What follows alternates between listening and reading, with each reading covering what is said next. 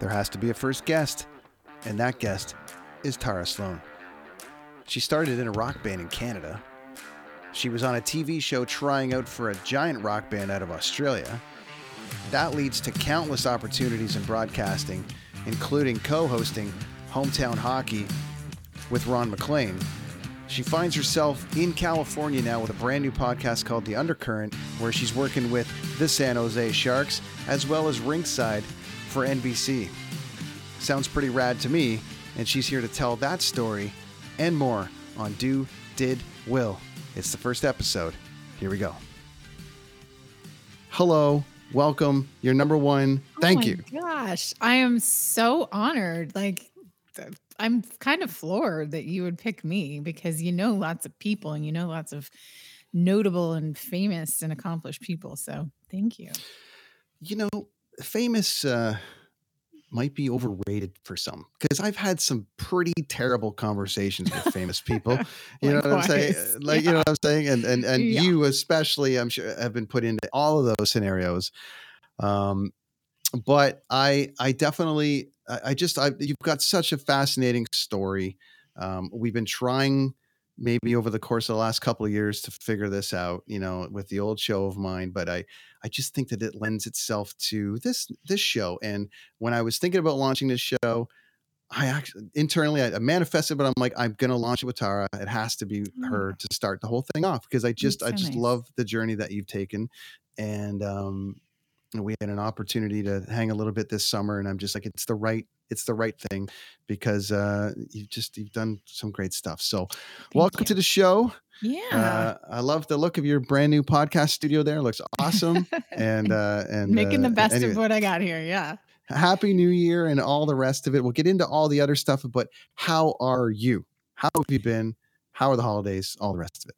You know, I'm good. It's been a really chaotic, 2021 was just chaos. And I'm not even talking about COVID and coming out of COVID, for me, life transition, leaving Sportsnet, moving from Toronto to California. I quite honestly never thought I would live in the United States. Right. And just trying to find the right spot landing wise in terms of job and being legal in the US, it's just been a lot of upheaval, both emotional and physical. So I am so fortunate to say that I'm starting 2023 in a really good place. I've been in California for, I guess, not quite 6 months. I'm starting to feel like I live here. I have 2 jobs that are really cool and perfectly suited to what I want to do.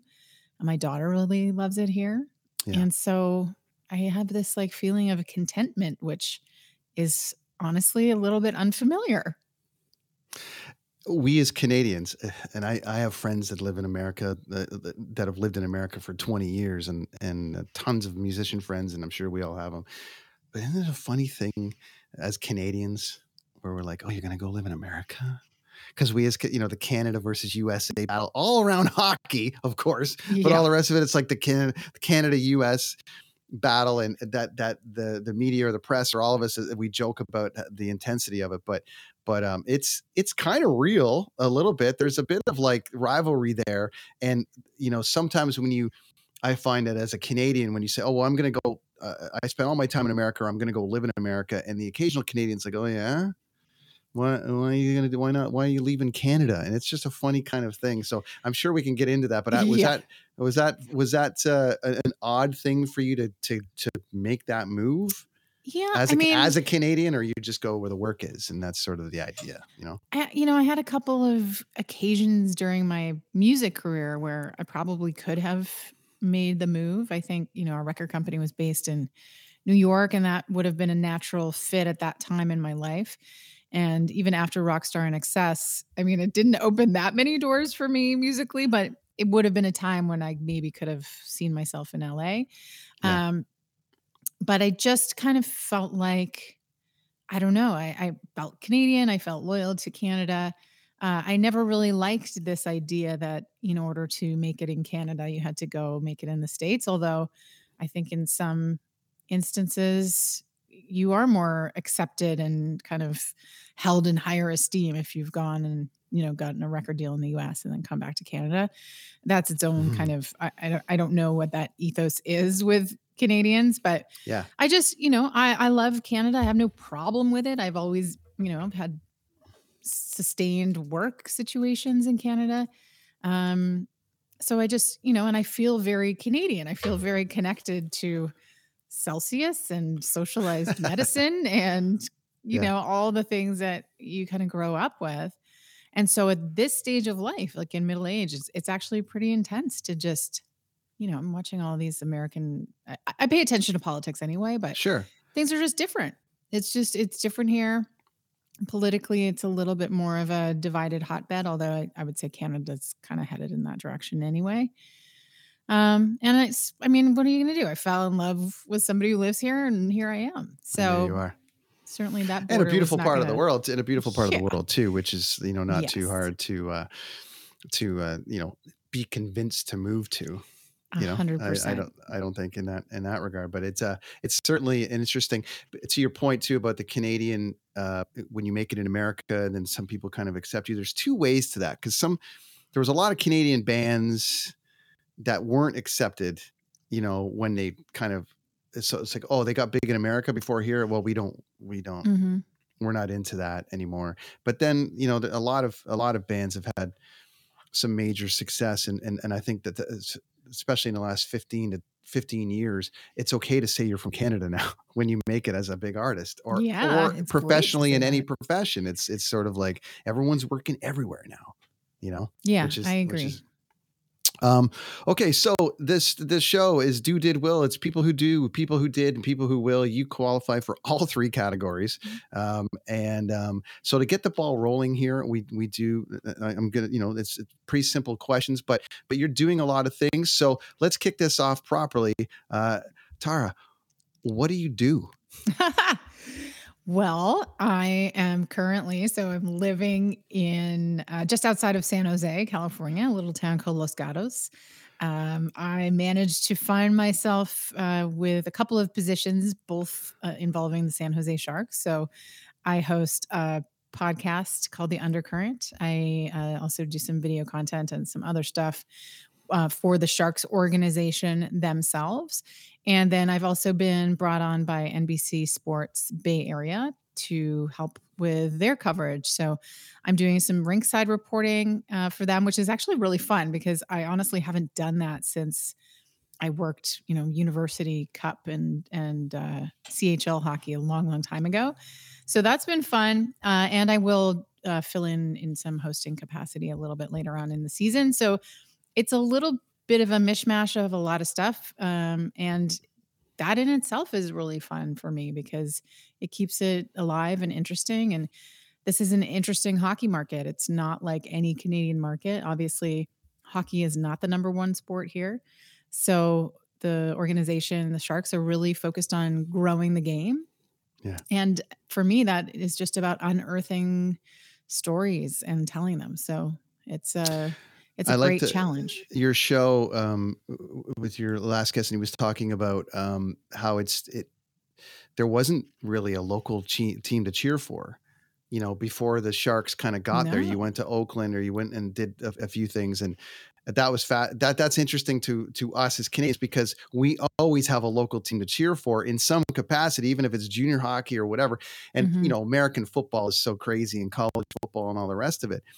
To think that a hockey team could work in Silicon Valley, but it's been one of the most successful franchises, I would say, and it's definitely a place to go, and the people are ingrained in it, and most of the people that I know that are hockey fans down there are totally in all Mhm. the way in on it. So Well, they that had must a be lot of exciting. success. They had a lot of years where they didn't miss the playoffs. So Yeah, they were pretty spoiled for a while. They're right sure. now is I don't know if it's labeled exactly a rebuild, but it's not a team that's necessarily going to make the playoffs. So that's the additional uh Yeah. challenge, but of keeping the fans, gaining new ones. But yeah, it's a great hockey market. Really great spot.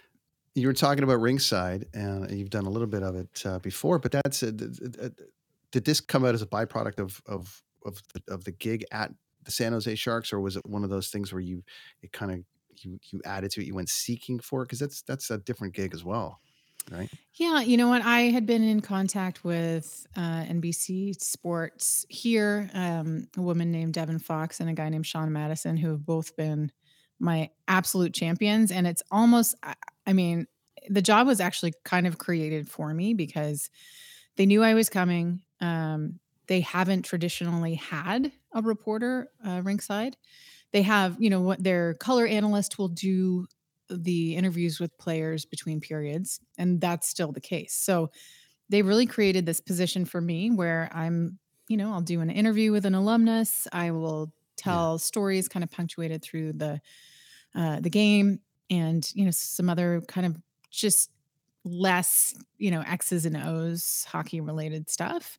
Um, and I'd like to think it adds just another dimension to what is already a great broadcast. This is a world class group of people, but yeah, they knew I was coming, and they That's kind of just amazing. kept my seat warm.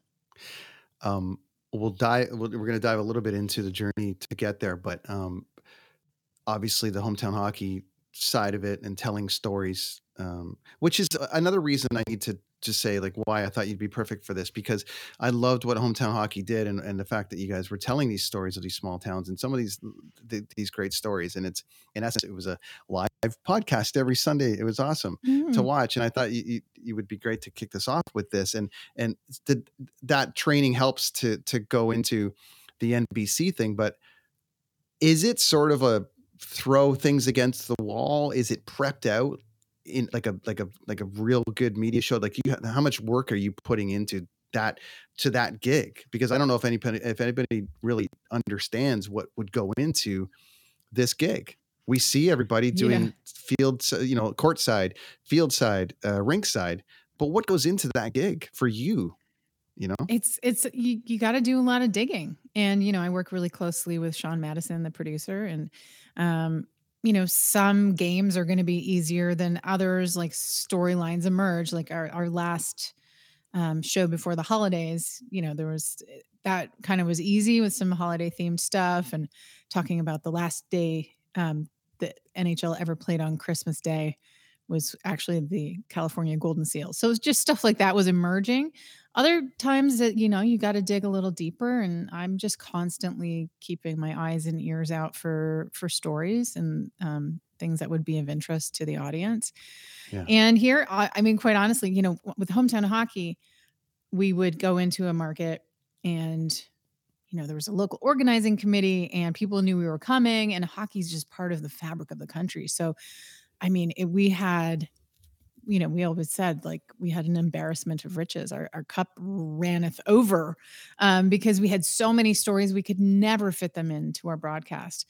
Here, it's a little bit more difficult because hockey is not like, not every family has a kid playing hockey. It's a little bit different. So it is a matter of like really being creative and figuring out what works. But American, hockey is, obviously we had the Medanos of the world, and and Brett Hall and those people that really helped bring that into the forefront. So it's just as big as it is in Canada. It might not be as publicized as much, but you must see, like I got friends in Vegas whose kid plays 7 days a week. It's just insane. And there's For sure 40 rinks just in Vegas that people wouldn't even think about, that are rammed with kids that are just playing and playing and playing. Obviously, the Vegas Golden Knights helped with that, and all the teams, right, and the which is Sharks here help with that. and the Sharks right? help with that, Yeah. right? So I would imagine it would be like mini Sharks, like little, I don't know what they're Yeah, called. they are the junior Sharks. They're Yeah. little Sharks. So that's awesome. Well,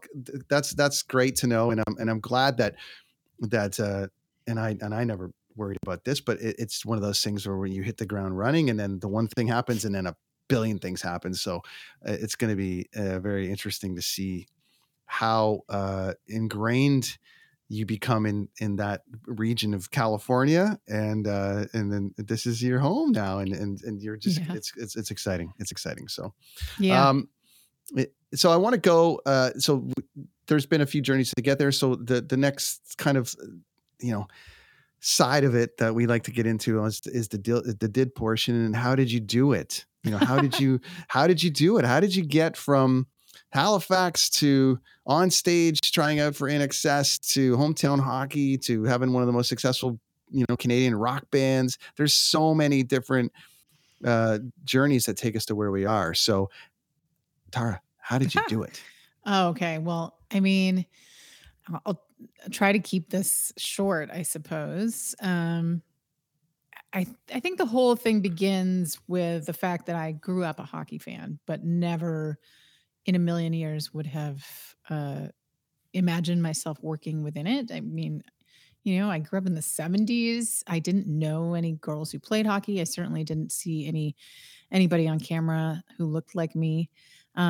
So I'm not sure I would have entertained that as a career anyway. Music was always my passion, and I grew up singing, but I, again, loved hockey, watched Hockey Night in Canada with my dad. It was the ritual like it was for many families.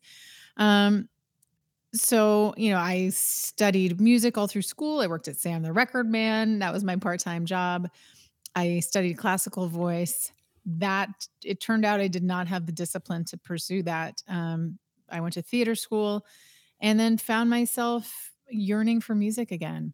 And so I had lived in Montreal, moved to Toronto to pursue acting, but just missed music. And so ended up finding an ad in Now magazine.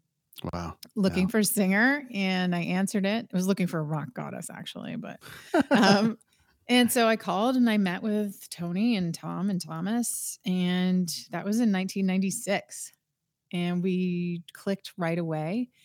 And within less than a year, we had signed a record deal with Tommy Boy Records out of New York City. Which was a big deal for a Canadian act, by the way. Yeah, I mean, that's the thing about this sort of America versus Canada. We did showcases for many, many, many, many record companies, and we had a lot of interest. None of them were Canadian. We invited them, but none of the Canadian labels were into it. Anyway, that's a different conversation. Sure. We toured relentlessly from 98 to 2002. And within that time, we released 2 albums. Ultimately, like a lot of bands, we met our demise when our record company folded. Our album was shelved. The momentum we had, which was huge. We had a song called Sometimes Wanna Die, which had gone to number 1 on Much More Music. I was in the top 5 and on the pop charts. And then we weren't able to follow it up because the record company went under, the support dried up, and we just didn't have the internal strength as a group marriage of 4 people to sustain it. So, I had a few years of trying to figure out what to do. I started working with Jordan Zadarozny from Blinker the Star on some solo stuff. And then in 2005, the opportunity came to do the show Rockstar INXS. I was very hesitant. I took a lot of convincing. They approached me. Actually, it was a fan of Joydrop that sent a package in. On your behalf? On my behalf, encouraging them to bring me onto the show. And so I ultimately thought, okay, listen, if I don't do it, I'm going to regret it for the rest of my life. So I did it. In retrospect, I realized that it is what opened the door to television for me. It did nothing for my music career. I put out a solo album in 2007, and the music industry is fickle, radio is fickle. I loved the album that we made, but it didn't have any traction. So it was disheartening from a musical perspective. But what happened after I got kicked off Rockstar INXS was that I was starting to get requests from all of these radio stations and Entertainment Tonight Canada and eTalk and stuff like that. And so I started to get TV experience. And so when it came time, when I decided I wanted to transition out of full-time music and get a job, TV felt like a natural fit. So got a job, worked at a small station in Toronto where I was able to learn on the job for real. Then moved on to host Breakfast Television Calgary. For 5 years, I did that. And that was really where the opportunity to work in sports arose. I had sort of a chance meeting with the president of Sportsnet, Scott Moore. I was thrown into a gig last minute, and he was like, "Who are you?" And wow, that was good. It was Canada's Sports Hall of Fame. Oh yeah. And so, From there, I was invited to do, CHL games. I did provincial curling. I did all kinds of weird stuff. I did like a soccer game. I did bobsleigh, just whatever I could do. And then when hometown hockey, I remember getting the press release across my desk at BT, and it basically said, "There's this new show. It's going to tour across Canada, telling stories of hockey heroes and local hockey, um, you know, organizations, and it's going to be hosted by Ron MacLean." And I thought, well, that's for me. So I threw my hat into the ring. I wrote a letter to the president of Sportsnet, and it took some time, but they brought me on. And that was 8 years Wow. from 2014. And I would say, how I got here, I think everything has a shelf life, but I think were it not due to COVID, we weren't going to run out of hockey markets to hit, right? Like No. there's tons we still didn't get to.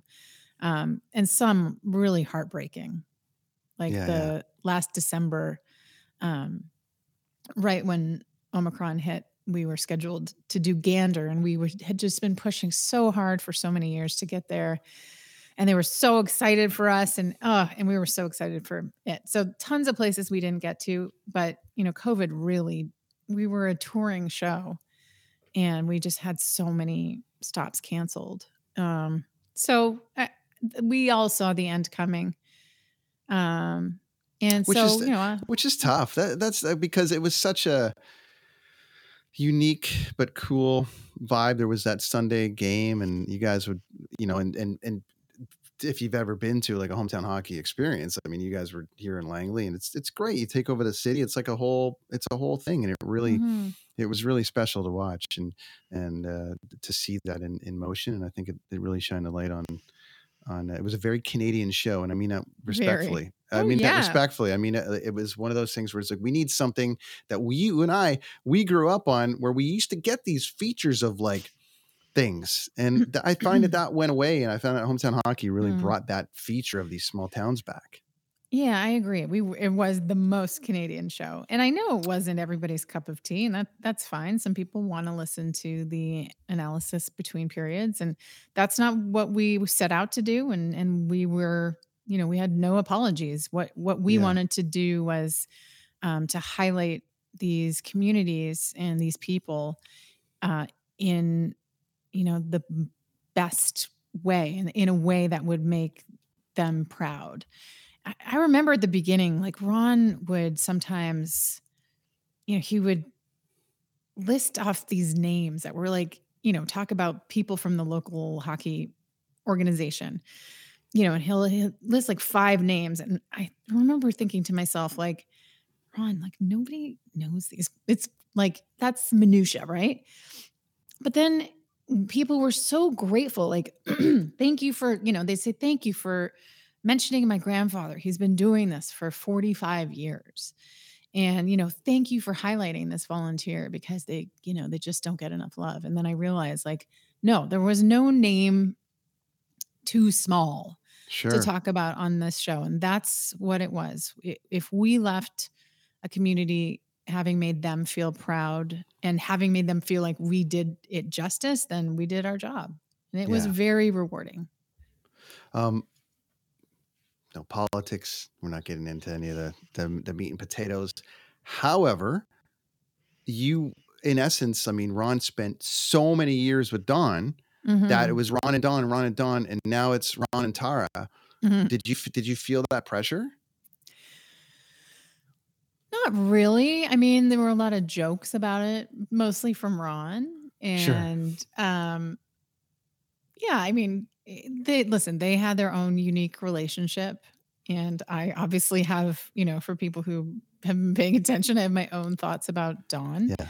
Yeah. or at least, Don's politics, and giving him a platform of that size for that long.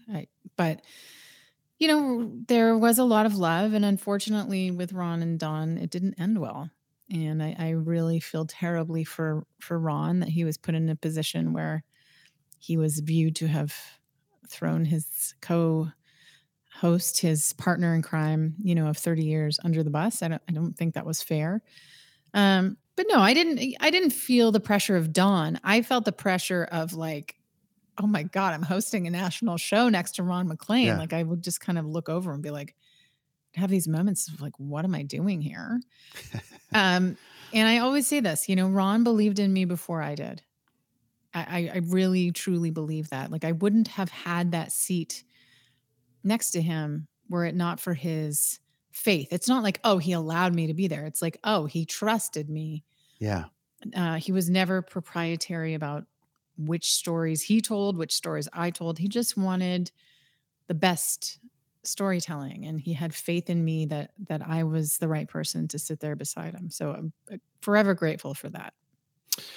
Yeah, and again, I still think it's one of the most important shows that we've had in the last 10 to 15 years. I really think that that they should consider doing at least some version of this, so it doesn't fall by the wayside. I don't think there's enough feature on these small towns, and I thought you guys did great. Yeah, Yeah, I we agree. as Canadians are humbly like, and I mean this all due respect to Americans, but there's the rah like our high school football team, we're gonna kick it's the best, and everyone's it's like the small town high school football teams are like super featured and almost more famous than half of the politicians or celebrities in the world. It's just such a thing. And we as Canadian being humble, it's like, well, we can't talk about our town. It's not very Canadian of us. Right. I know. Right. It's not very Canadian of us. It's almost like this show is like, no, talk about your town. Oh, okay. But we're sorry that we're doing it, but okay. And I just thought it was very important. So then that obviously ends, and it breaks into, the world kind of shuts down for a while, kind of coinciding with it. I don't know if limbo is the word I'm looking for you, but there must have been a weird kind of feeling at that point, and then sort of that what's next kind of vibe. Well, we were off the road and then back on the road. And we were on the road until the end of last season. So we actually did 14 out of 25 stops in the 21-22 hockey season. But we just all had this feeling, again, we'd had so many stops canceled. Logistics were becoming more and more of an issue. I mean, COVID, if somebody got COVID, then the entire crew got COVID and stuff like that. So even just, and then I don't even know what happened or transpired in terms of like sponsorship dollars that aren't fulfilled because the show doesn't go on, et cetera, et cetera. So I think, and they moved us to Mondays, which was also the kiss of death, I think. Right. So it took them a while to divulge to us that the show wasn't coming back, but we knew, and I was already making plans, I mean, my relationship is, going on a few years at this point. And so I was ready, but I wasn't ready for like how it would feel. Like it wasn't like the rug was pulled out from under me because I knew, but it was just sad. It was sad as hell that this chapter was concluding. Creative people get sad when the things that they're creating potentially end. And I think that, that would be with, I know you still play some shows and do some things, but there had to have been, we all move in different directions. As you said, you came out of INXS and the thing, and now you're on TV and you're like, okay, I guess I'm not doing the music thing now. I'm going to do this. And I always wanted to be in a band, but now I'm running concerts. It just goes, you just go where it kind of takes you. So it's an interesting kind of journey that we all go on, and it presents all these different things, but it's now led you to here. And I think that's very interesting that the broadcasting side of it, would you say, is almost dominating now, right? It's the music. It's more than the music, I guess, at this point. I mean, I'm sad to say that I barely picked up my guitar. I haven't really been doing music, and I don't, I think Joydrop, it's our 25th anniversary of our first release of the release of our first album, Metasexual, is 2023. So I'm hoping we can at least figure out one show this summer. But music, I don't know anybody here. So it's not a big part of my life right now, which is sad because I think about it all the time. but yeah, it's the broadcast side, it's the media side. But wrapped up within that for me, it's it's also like the growing the game side of it for me, Mhm. making hockey a more equitable space. Like what I do media wise is all imbued with that. For me, that's like my kind of raison d'être within hockey. Well, you're it's an important space. I'm a and I think people need to add Tara to all your socials because you're also a massive proponent for women's rights within the sport, and you've been very vocal about all the problems within the culture. And hockey will get centered out because we're talking about it, but it's all sports. I think hockey culture it needs a change, and you've been extremely vocal about that. So I commend you for that side of it. I think it's amazing. I want to take this into, what will you do next as part of the will section of this show? Obviously, we're talking about the podcast that you have, but let's go. Let me go to the things that you're fighting for, and are you adding that to this next phase? Like you're going to continue to fight forward while you're doing this content and all the rest of it. What's next for you? Yeah, I mean, right now, I don't know. This is a bit of a transition season for me, so I'm kind of, I think within the Sharks and NBC, we'll see what works and what doesn't leading into next season. So far, everything's feeling great. I mean, I'm trying not to bash people over the head all the time. I'm just trying to be inclusive, and I do on social media bash people over the head, but my podcast, I'm just trying to be inclusive. I'm just trying to make it more than one thing. I'm trying to make it a representative space. Yeah. And same with the features that we're shooting for the Sharks, and same with whatever content I bring in for NBC. So that way, I'm just doing it by being representative. It's not like, um, yeah, it's not that subversive. It's just kind of being inclusive. I could see myself moving into more of an organizational role at some point, having to do with that and that kind of outreach and community stuff. But we'll see. I really enjoy talking to people, just as you do, Hmm.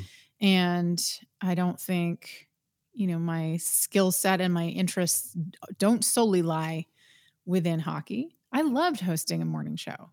The only problem was I had to be there at 4 in the morning. And that for me was like not a sustainable schedule. But I'm kind of interested in everything. So, I'm also wouldn't rule out doing other stuff in media. But I am really feeling quite like content where I am right now. Yeah. It's like it's enough of a challenge to figure out how to tell the best stories in a market that's like not all hockey all the time. The undercurrent is, San Jose Shark based. As far as like the guests that you've had on, and some of the people within the organization, is there room to? Have they told you to stay within that space? Or are you actually able to, branch that out and go into different subjects, or is it sort of San Jose Shark based for now? It's shark-ish, Yeah. but I mean, I really think it's hockey. It's Yeah. and I mean, I may step outside of that too. Who knows? I think at this point, I've been given a lot of leeway, and it's kind of what's interesting to me. I have the understanding that this lies within the Sharks, audio network. So I don't want to go too far astray, but at the same time, I think I'm for sure, bringing in and will bring in people who are outside of the Sharks sphere. Yeah. Because I think, hockey is obviously it's a much greater space. So yeah, we'll see. I'm like 6 interviews in, and yeah, I'm starting to expand my search a little bit. It's fun, but I mean, you have that experience from, you can pull all that stuff in from the BT and all that stuff. So it's a lot of fun. Who inspires you? Where do you pull your inspiration from? Who inspires me? I mean, I get asked this a lot. And I always go back to music, like Mm. for me, I mean, yes, I grew up studying Buddhism, right? So so of course the Buddha and people who are great thinkers and people who are great meditators and people who are equanim who have equanimity. Okay, that's a good Equanimous? one. That's a good one. You're the journalist. I'm just the guy in the basement. Who possess equanimity. Yeah. People like, gosh, like there's Nelson Mandela, like people who create peace in the world. But the people who like knock my socks off are the people who are unabashedly themselves. And, when I was growing up, for me, it was like Chrissy Hynde was kind of my number Yeah. one. And I think I recognized in her, like, she didn't have the best voice, but she was her and she was unabashedly her. Like people like her and Patti Smith, Annie Lennox. Those were like my childhood wows. And as I got older, I keep recognizing that in people who are just like David Bowie is a big one for me, Robert Plant. And I don't think I knew it so much early in the early days of the Tragically Hip, but watching Gord Downie on stage and then seeing his journey as he confronted and contemplated his mortality. Yeah. Like, I don't think that there's anybody who has been less afraid of being themselves than Gord Downie. So that's a funny like inspiration for me because I wasn't like the hugest Tragically Hip fan. I appreciate them so much, but watching somebody like that, somebody like David Byrne, like somebody who's just It's just funny they're with the just Hip because themselves. it's funny with the Hip because the Hip were polarizing from the standpoint of you were either in or you were not. And unfortunately, when Gord had to go through the cancer and announce that, there was basically, we started getting the feeling that it was going to be the end and him embracing it. People that weren't all of a sudden were, and I know it's a sad thing from the standpoint of like, well, now you like him just because of this. But I go the other way. I'm like, no, I think that you're seeing the brilliance that was Gord and is Gord happening in real time that either A, the fans already saw, or B, you just didn't realize it at the time, but now you're seeing it. And I think it just embraced a country, like it took over a country, and I haven't seen anybody have that effect in a long time. And I was going to ask you about the Pretenders because they played the Taylor Hawkins thing and the tribute show in Wembley, and it was like, that was another scenario where the music industry and everyone came together, and there's only a handful of people around the world where that could actually do this, and Gord for Canada is like, he's the mayor, you know what I mean? And that was a tough one to watch happen in real time. But also, yeah. I think it's, in Buddhist teachings and probably in many disciplines, it's a blessing to be able to face down your death. It's because you have the opportunity to confront it. Like death that comes without warning is different. And so, but Gord did if anybody could die perfectly, he did, because he just, by all accounts, he became just even more fearless than he already was. Yeah. And then, on top of it, his drive and devotion with the Cheney Wenjack project and, just his push to the government. I mean, it just was, holy shit, man. Like, he went out swinging. That's a hero. To me, that is a hero. And it is, people like that. But I'm also, I think, so it's like not so much though the famous people all over the place, as you said, like some of the, like there are lots of famous people who are dull. I've been so lucky to crisscross the country and do lots of interviews with people who are like, whose names you'll never know, but they work to make other people's lives better. And so I draw my inspiration from like those people in those moments. You live in one of the most outdoorsy places on the planet. So how do you find balance now? What are you doing to balance everything? Well, that inspires me for sure. I mean, we've had a crazy, last week, I wasn't here for all of it, but we've had some really stormy weather. Yeah. The most rain I think they've had in this part of the world since like the 1800s, and there's more to come. So it's concerning. But right now I'm looking outside. It's sunny. It's about 14 degrees Celsius. It's become quite green here because of all the rain. In the summer, everything's kind of yellow, but here it's really green. And so I've been making the most of, hiking in the redwoods, and Yeah. there are lots of mountains, and there's the ocean about half an hour from me. So That's it's my God's country. I love it. I mean, I'm a water baby, so it's got to happen. It's got to happen Yeah. as much as possible. I find water wherever I can, and it's we live out here on the West Coast, so it's a little easier for us. It's great. So Yeah, I'm super lucky. Well, friend, I mean, I can't thank you enough for being number one on the show. This is like very important to me, and your friendship means a lot to me, and you've been very supportive of the journey that I've taken so far on this, and making time for a brand new show to come out is means a lot. And so I really want to thank you on behalf of the listener who's learned a lot about one of the most inspiring people I know, and that's doing incredible stuff. Tell us a little bit about where everyone can find you online, a little bit more about the show, and then and we'll wrap up here. So. Well, okay, since that's up, that photo, the Undercurrent, is available anywhere you get your podcasts, and we're aiming for weekly-ish. And so, yeah, that's really just people that I find compelling in and around the world of hockey, not strictly in the Bay Area.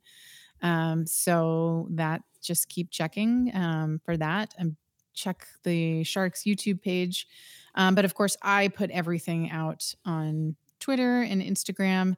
I'm not on TikTok. I just can't go down that rabbit hole. So at Tara Slone, TaraSlone, as you can see on your screen. And that's it. I'm really easy to find. And easy to follow, easy to listen to. And once you listen to her, you're going to be like, she's my new friend, because you have such a appealing way. So I can't thank you enough again. And to everyone listening at home, please make sure you follow along on her journey, because it's starting again. The journey has started again for her. There's a new world for her in California, and I couldn't be happier for you. So hopefully you'll come back down the road, and we'll talk about the did part and how it's been going since then. So that's been the Do Did Will podcast for another week, my friends. Thank you so much for listening.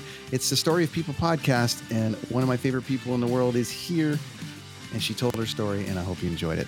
Thanks, everybody. Thanks, Tara. See you next time.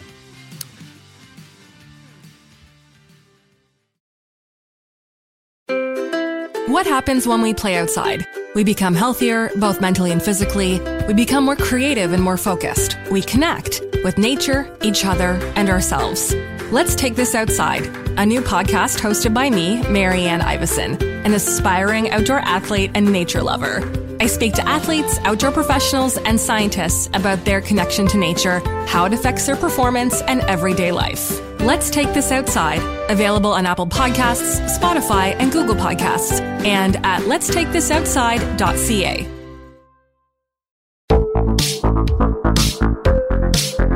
Hi, I'm Connie Thiessen, the host of Broadcast Dialogue, the podcast. We focus on Canada and the challenges facing Canadian radio and TV, as well as highlighting those moving the industry forward from podcasting and streaming to new broadcast tech.